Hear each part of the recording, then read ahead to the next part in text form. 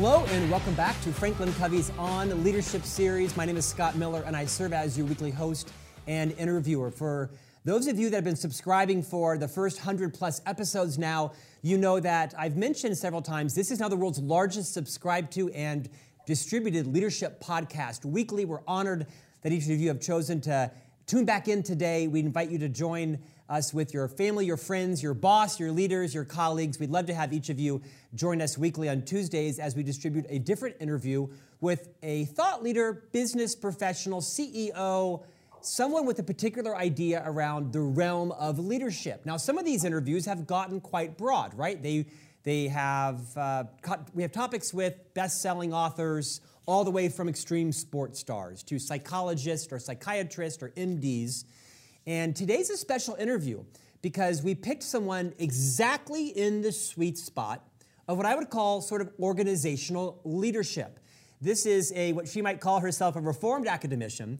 Today we have Dr. Wanda Wallace joining us, who is a fairly renowned speaker, coach, podcaster, radio host, best-selling author, former associate dean in the School of Business at Duke University. I fell in love with her book, You Can't Know It All, Leading in the Age of Deep Expertise. For those of you who are in a leadership role in an organization or thinking of joining the ranks of those, you're going to want to tune in, especially close today. Dr. Wallace, thank you for joining us and welcome to On Leadership. Thanks, Scott. Pleasure to be here. So, Wanda, you spend your time between two cities, London and New York. We're taping this in the midst of the quarantine and lockdown. You're safely, I think, in your apartment in New York City. How's it going up there? No, well, in my part of the world, it's not too bad, but I have to tell you, there are a lot of people around me who are struggling. So I'm grateful for having a lovely office and a good, safe place to be. And your library rivals mine. Mine's a little more organized, but I'm impressed with your leadership library behind you. I think I've thrown out about 75 times as many books over the years. Sadly, I just can't keep them all. And I have gone to E for environmental purposes, I have to say, trying at least. Have you? Those are some of my favorites are back there. Yeah, I can't do the e-book. Any tips for those of us like me that are old school and still like the print book? What tips do you have for moving from print to e? I'll tell you, when you start traveling as much as I travel and you end up carrying 3 and 4 books in your suitcase, it'll convert you to e pretty quickly. And if you get a really good reader with a really good screen on it, whatever your preferred device, I happen to like iPads, but then it's just practice. You just get used to how it works. Like anything else, it's a habit. Whenever I'm frisked at the TSA, not recently, fortunately, but when my bag gets pulled apart, they look at me like, why do you have 7 hardcover books in your briefcase? How many are you going to read on the flight to Dubai, right? Maybe 1.5. So anyway, delighted to have you here. I picked your book for several reasons. Like your radio program podcast, you are inundated with offers, requests for people to be on your podcast. The same with us.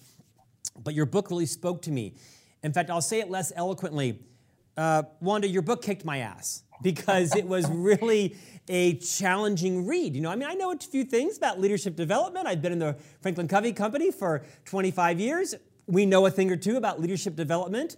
You're going to be one of my favorite guests on the topic because the book really takes a very different approach to understanding the influence and impact that leaders have on their journey. You've authored several books. Tell us quickly a little bit of your own professional journey. Orient yourself to our viewers and our listeners. And why did you choose to write this book most recently?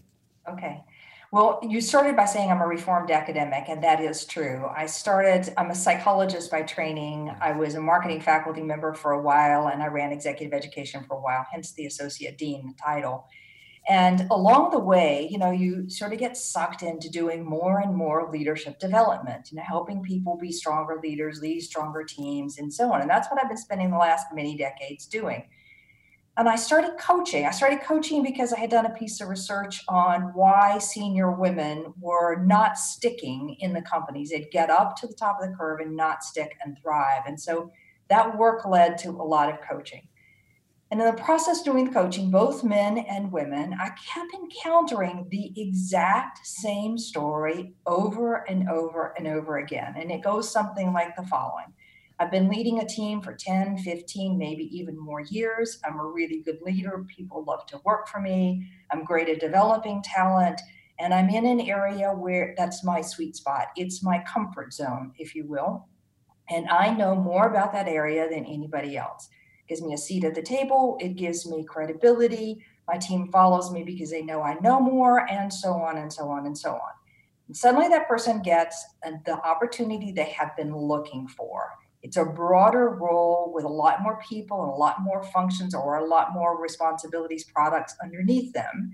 And they're no longer the expert on everything.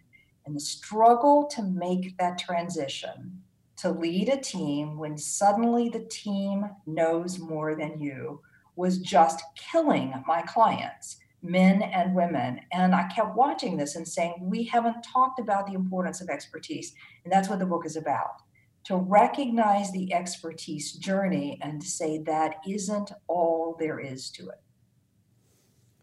Wanda, truly, I have read hundreds, if not thousands for sure, nonfiction business books in my 30 years, certainly in the close to 1,000.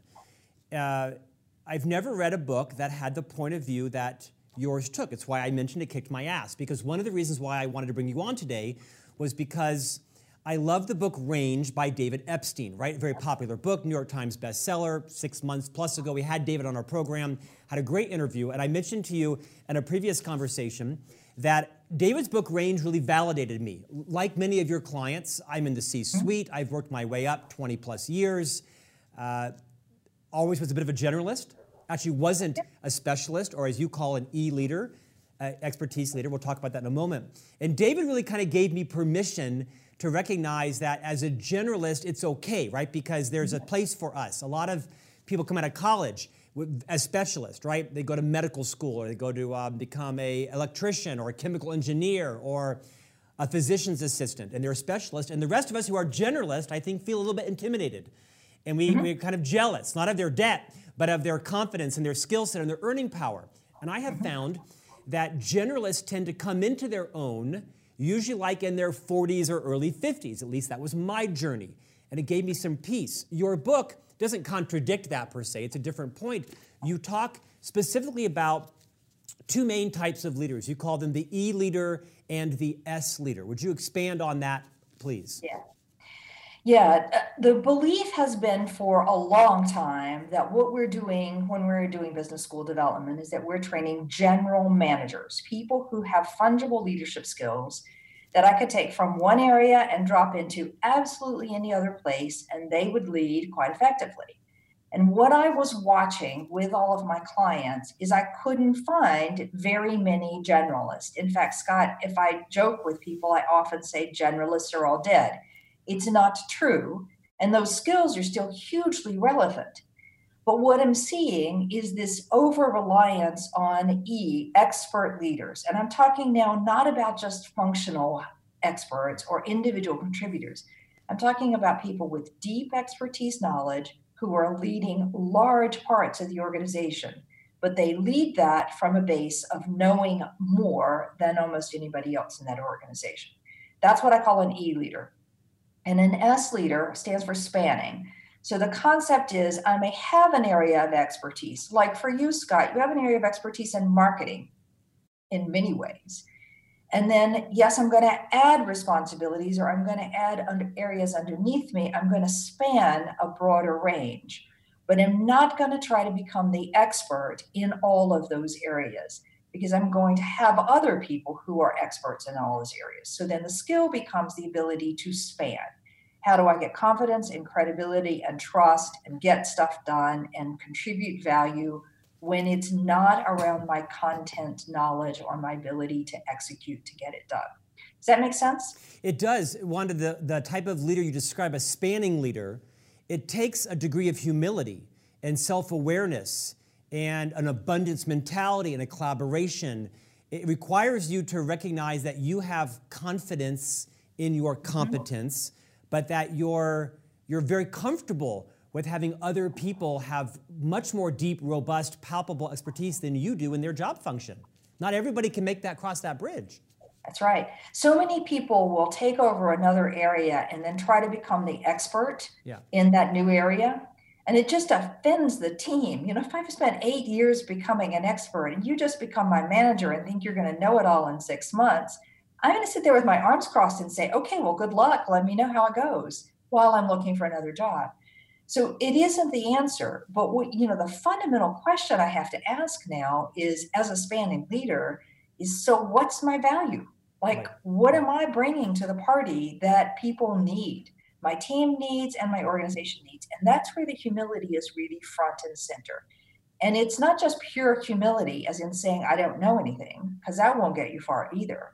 It's that lovely balance between, I don't know this as well as you do, and I don't need to know it as well as you do. What I'm bringing to the table is this. So I've got that humility and I've got the confidence in an appropriate balance, not too strong on either one of them. I'm going to ask you to expand on E and S leaders in a moment. I want to read a passage from your book. It happens to be on page 32. You don't need to know that, but I'd love to have you expand on this. You write, there are far fewer general managers and far more specialist managers. HR executives in many companies will tell you that it's no longer even feasible to create career paths to groom generalists for top leadership, because many managerial slots are simply not suited for people who bring mere managerial skills. It's deep technical knowledge that is needed and valued. This is where the potential confusion comes in. Expand on that, if you will. Yeah. All right, so let me do this by way of example. Imagine that you're running, your company or any other company for that matter. Scott, even put yourself in the hiring position. And you don't have anybody inside the organization, the group that you want to promote. So there's not a natural successor for a vacancy that you have. So you're going to go out to the open market to recruit. Now, are you going to recruit somebody who is a generalist, meaning they know nothing about your industry, they know nothing about the area they're leading, they know nothing about the clients or about the products? Or are you going to go and look for somebody who knows the industry, knows the clients, knows the products that they're leading, maybe even knows some of the technical knowledge of what they're leading? Most organizations go looking for people with some expertise knowledge. Now, yes, we want some spanning capabilities as well, but we tend to screen first on expertise. And, if you think about it as well, here we hire somebody. The first question the team is going to ask is, so what does this person know and how they're going to help me? And they don't ask that from, are you going to be a great manager for me? They ask for that, do you know anything about the stuff I'm doing? So there is this push on all sides to have expertise as a baseline. Now, I want to add one more piece to that, which is, in addition, we've stripped out in most organizations the leadership development courses we used to do for young talent that moved them around in many different parts of the organization, learning different divisions, different products, different geographies that were used to develop this broad specialist generalist knowledge. Most organizations have killed that. And so we don't have the bench strength. We're favoring expertise over generalist knowledge. Wanda, let's use me as an example for a moment. I've shared this story before, but it's especially relevant here. I'm 51 years old, almost 52, been in this firm for just shy of 25 years, came up through the ranks, right? Individual sales producer, sales manager, sales leader, sales general manager, became a vice president, became the chief marketing officer for 8 years, mainly because I understood the institutional knowledge of the company. I knew how to get things done, not because I was an expert marketer. I had a degree in marketing, but I actually could get in the boat, so to speak, with the sales staff and row with them. Then became the EVP of Thought Leadership.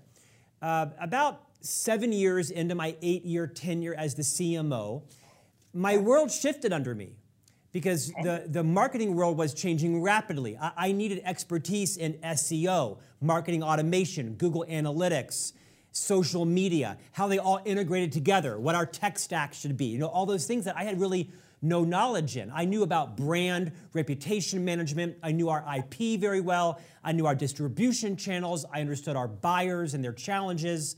I knew the institutional history of the firm for, 20 plus years. I started to feel threatened because I needed to bring experts in the company that had significant nuanced knowledge on Google Analytics And so I found myself subconsciously either hiring people who were exposing me as not being relevant or expert in it, or hiring people who weren't as competent as they should be so they didn't threaten my position. Now, maybe I'm a narcissist or a sociopath. You're a psychologist. You can diagnose that offline. I'm guessing my journey isn't that different from a lot of people's journey. In your experience, what is the pivot point when you've got people like me that realize they need to become spanning leaders and they need to build their maturity and sort of dip in and dip out, but not become like experts in everything? How do people know when they're approaching that point in their career and they need to be aware of the competencies related to a spanning leader? Long lead up, I apologize. That's okay. It's a really good story, and it's exactly the point of the book. So this book is written for you at that moment when you say, geez, there's all these things that we need in this company, and I don't have time to learn them. Right. And I think that for most people, the break point is when you say, I don't have time to learn them. That's the part that gets you to say, maybe I need to do this from a spanning perspective as opposed to from an expert perspective. The real turning point for everybody I've ever worked with is when they get to understand what's the value I bring to the organization. And you just said it, Scott, brilliantly. What you brought was some institutional knowledge, a deep network, and an understanding of how to get things done. Yeah. Now, you bring me in, let's say, to do Google Analytics. Please don't really do that because I'm not any good at it. But supposedly, you bring me in to do Google Analytics. The thing I need from you is not how to do Google Analytics better. What I need is the introduction into the organization, the cachet that your reputation brings and your network and how to leverage that to get stuff done. That's your value. And the moment I can get people to understand that kind of intangible value, then we are off to the races and being able to develop the rest of the skills that are going to make you a brilliant S leader.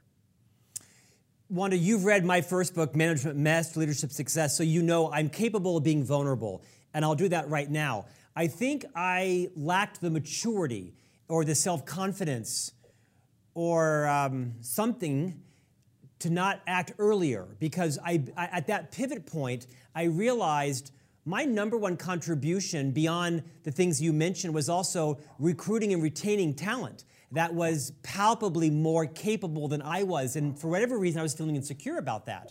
Maybe it was my boss or the culture or whatever it was, or perhaps just me. What advice would you give people who are at that same inflection point where they need to build the competencies of a spanning leader? Maybe the advice is, how do people get over the hump to realize, oh, I'm now in the transition of being a spanning leader. I don't need to quit. I shouldn't be embarrassed. I'm not going to fake it. I'm not going to hire people less talented. Give us some coaching and inspiration on how to move over the bridge. Right. I have never spoken with a CEO, listened to an interview with the CEO, sat on a panel with a CEO who doesn't give the advice that you have to hire people who are smarter than you. So just think about this. This is the natural journey. All right. And one of the other issues here is when you think about confidence, we always say we have to have confidence. This is important, et cetera. It's true. It is. It's hard for people to follow you if you don't have some degree of confidence. But for most of us, our confidence comes from what we know and what we can do. So you put yourself in a position where you now know you need skills that you don't have. Of course, it's going to shatter your confidence.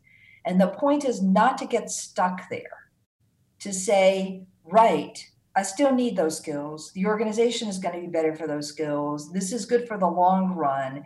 And I have to trust that I have more value to bring than just the pure how to do something like Google Analytics myself. And it's that self-talk that gets you over the hump. If you hire this person because you need that expertise, then say, great, how am I going to make that person successful? What am I going to do that brings this capability front and center in this company to give it the value that we need? And I promise you, you will then be on the right path for spanning, because there's a ton of stuff you have to do. Sometimes, Scott, I'll do this with people. I'll say, someone who's struggling with this transition, I'll say, I want you to look upwards in the organization and name a leader that you admire, that has been really useful for you and the organization that you think does a great job. And then ask yourself, what is it that person does that makes me value them so much?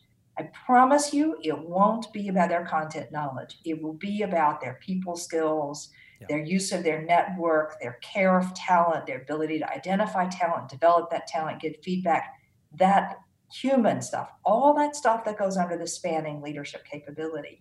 And that can also give you confidence that you're on the right journey. You're going to become like those people that you admire. Where was this book 3 years ago? Why did you not write this book in 2017? Dang it. I want to have you talk in a moment about one of my favorite characters in the book. I think you call her Sonia. But I love this quote, and I want you to riff on this. In a moment, we'll talk about Sonia's journey. In essence, what she was telling Sonia is that she's expected now to demonstrate the wisdom of breadth, which is as different from the wisdom of depth as night and day. Remind each of our listeners and viewers the differences between the wisdom of depth versus the wisdom of breadth. So as an expert leader, I'm trading on the depth of knowledge, meaning I can go as deep into the details in my area of expertise as anybody around me wants to go. And I have huge confidence that if I don't know it, there's probably not very many people around this organization, at least, that do know it. So that's where that confidence comes from. I know my stuff and I know what I'm talking about, and that's the depth.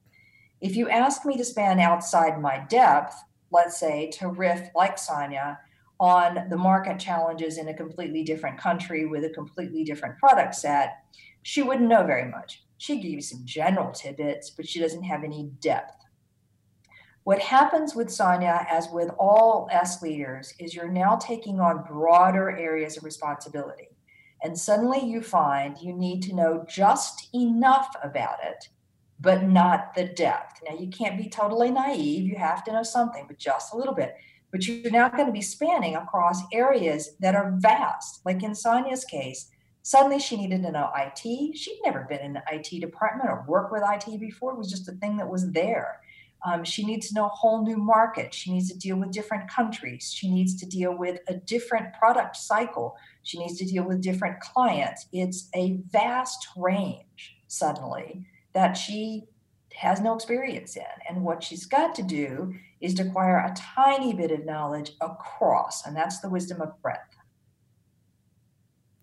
Wanda, one of the reasons I liked reading your book, even though it was kicking my ass every day, was you wrote it, in my opinion, similar to how in the back of HBR, Harvard Business Review, in every issue, they have like a fictional case study, right? You know, Tim is a marketing leader in so-and-so company, and here's his challenge. And you wrote a lot of the stories like that, right? They were very relatable. My sense is these stories are real. They're just fictionalized names. Would you take maybe 5 minutes? We have the time. Would you walk our listeners and viewers through Sonia's journey? Because I think a lot of people can relate to the arc of her career, her struggles, and her conclusion. Take 4 or 5 minutes and kind of recreate this story, one of many in the book, about Sonia's movement from being an E leader to an S leader. Okay. All right, so Sonia's in the real estate space. She's based in the US, in Chicago, and we might say a kick-ass person in her space. She knows it inside out.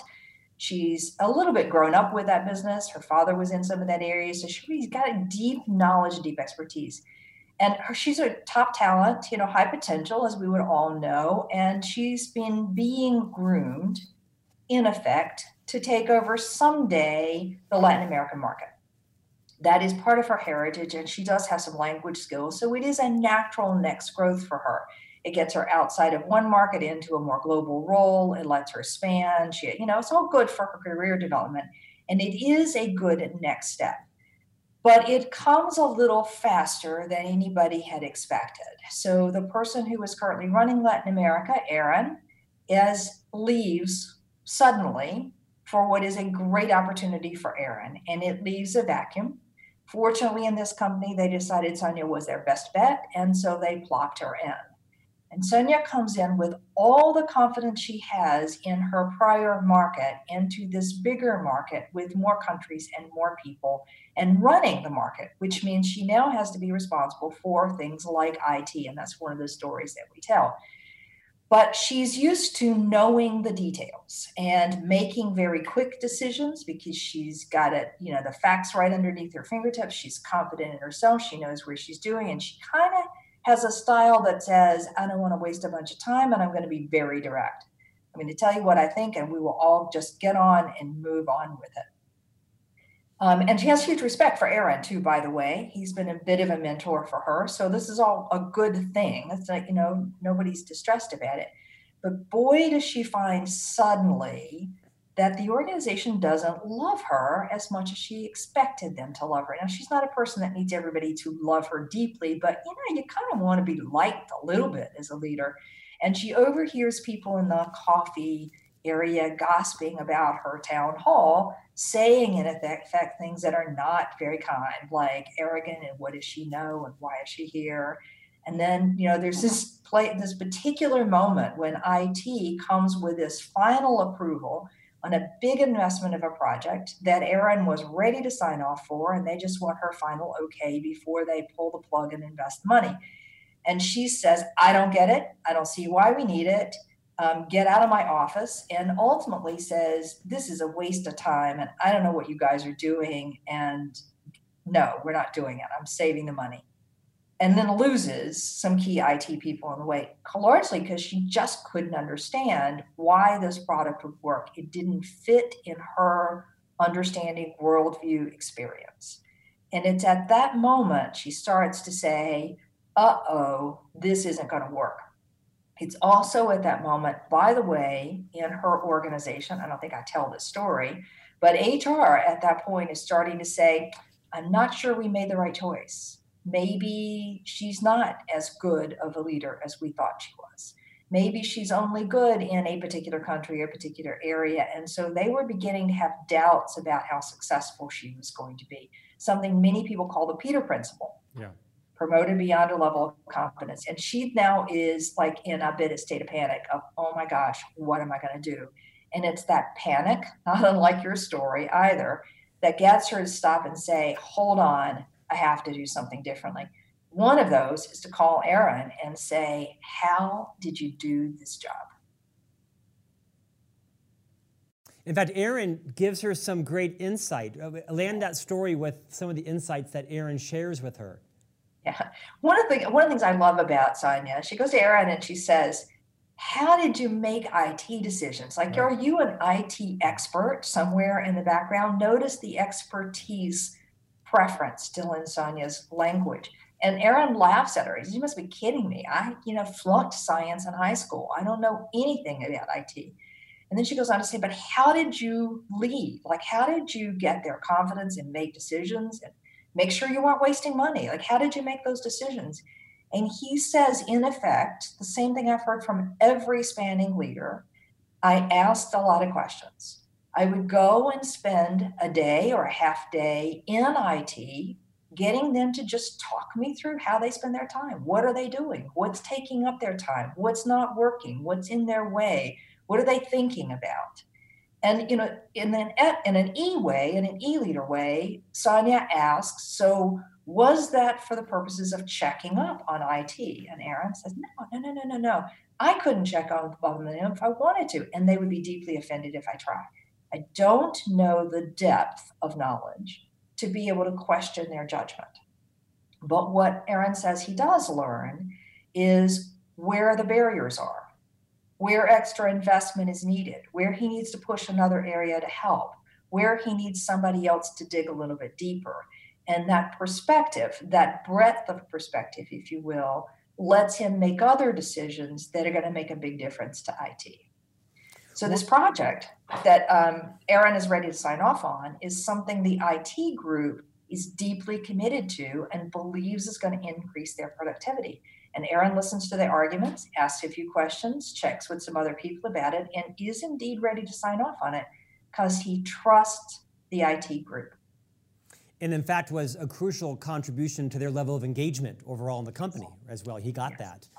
Wanda, your wisdom is, I think, profound in the book. Chapter 4, you do a bit of a self-assessment.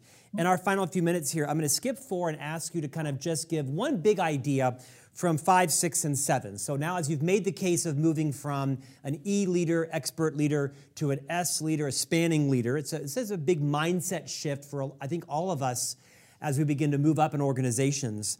You talk in chapter 5 around how you add value. What would be an insight you would share from that as an S leader? Okay. One single simple thing is think about the network you already have in the organization. Exactly as you said, Scott, you know how things get done at your organization. Think about that network and think about how you use that network to help people who are now working with you and for you. That is one of the biggest contributions you can make. Yeah. The next chapter, chapter 6, how do you get the right work done? Share a big idea from that. The problem is I can't do it anymore as an S leader. I have to get you to do it. Right. And the question is, how do I know you're doing the right thing? And quite honestly, you just have to trust it.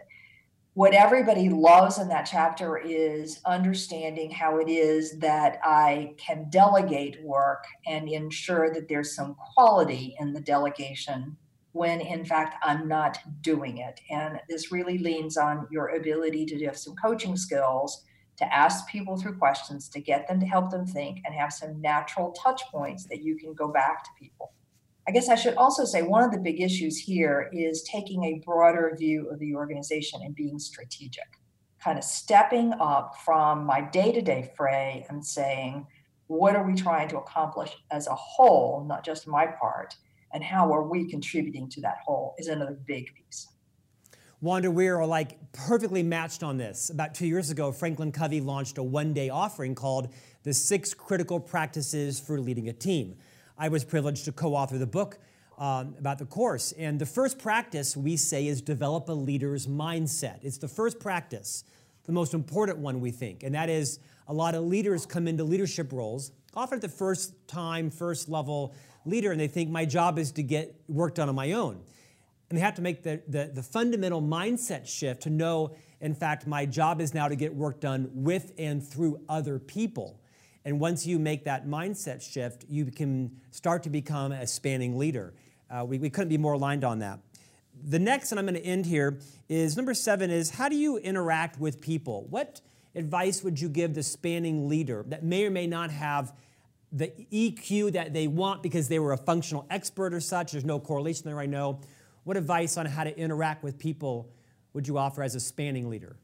Okay, so let me just make one contrast point here. There are many of them, but one contrast point. As an E leader, when there's a conflict or disagreement, the E leader is going to tend to lean into the facts, take the emotion out of it, and work towards a logical conclusion. And in their area of expertise, that is a legitimate piece to bring to the table as part of the discussion.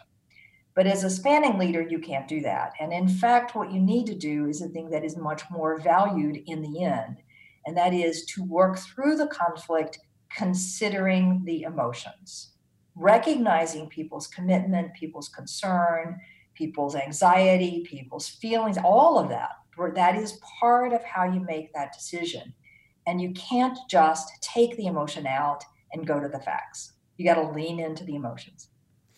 Wanda, as we conclude our conversation today, kind of recap for us as you look across your journey as a professor, a dean, associate dean, coach. You host a very popular radio program, podcast, do a lot of executive level coaching. What do the best E leaders that transitioned successfully to spanning leaders, what have they done? What are the 2 or 3 competencies that they've mastered? What does that look like? I think, it's a little bit of a cliche, and that's what my clients used to say to me all the way through, is we don't have enough leaders who know how to motivate. And one of the core elements of an S leader is that you're motivating not because of the knowledge you're acquiring by working with me, but because of all the other things that go into motivation. What you need, how I'm developing you, how I care about you, the mission that we're on, what we're trying to accomplish as a group, how I keep people together, how I collaborate. It's all of that human to human stuff in many ways that the best S leaders do. And I'm going to add one last point on this one, because the best S leaders that I have ever worked with say, in effect, that they're constantly looking for that one more edge. What's the one little kind of tiny tweak that I can do that's going to get a better reaction from a larger number of people? And that mindset of constantly adjusting to get more is sort of the heart and soul of what an S leader is about. Wanda, the book has done extremely well. It's your most recent book. You've authored books prior to this as well. What are you working on now, and what's next for you? One of the funny things with me, Scott, is I always have a long list of things that I'm working on. So we have a brand new simulation for younger women because I believe we're going into a world where the younger generation and all of us are going to want bite-sized pieces of information and very much more dynamic, interactive kind of environment. So that's one thing. And consistent with that, we're working on a follow-on in this book, which is sort of a bite-sized how-to management guide that takes some of the exercises from the book and turns that into something you can consume in small bits. Do you have a title for the next book yet? Yeah, there is a book in my mind. Yeah. We'll see when it comes out, what it exactly looks like. There's actually two in my head. I'm not decided which one I want to do first. Well, we look forward to that next book or two, Wanda. I hope we can be first in line to re-interview you. Your current book is called You Can't Know It All, that's for sure. Leading in the Age of Deep Expertise. Thank you so much for your time today. Thanks, Scott. Enjoyed the conversation very much. If you want to move from being an E leader, an expert leader, to an S leader, a spanning leader, a concept I didn't fully understand, but as she walks us through it in her book, it's, I think, a visceral read for all of you looking to build your leadership skills as you grow your career. Pick up a copy, and we'll see you back here next week for Franklin Covey's next interview on leadership.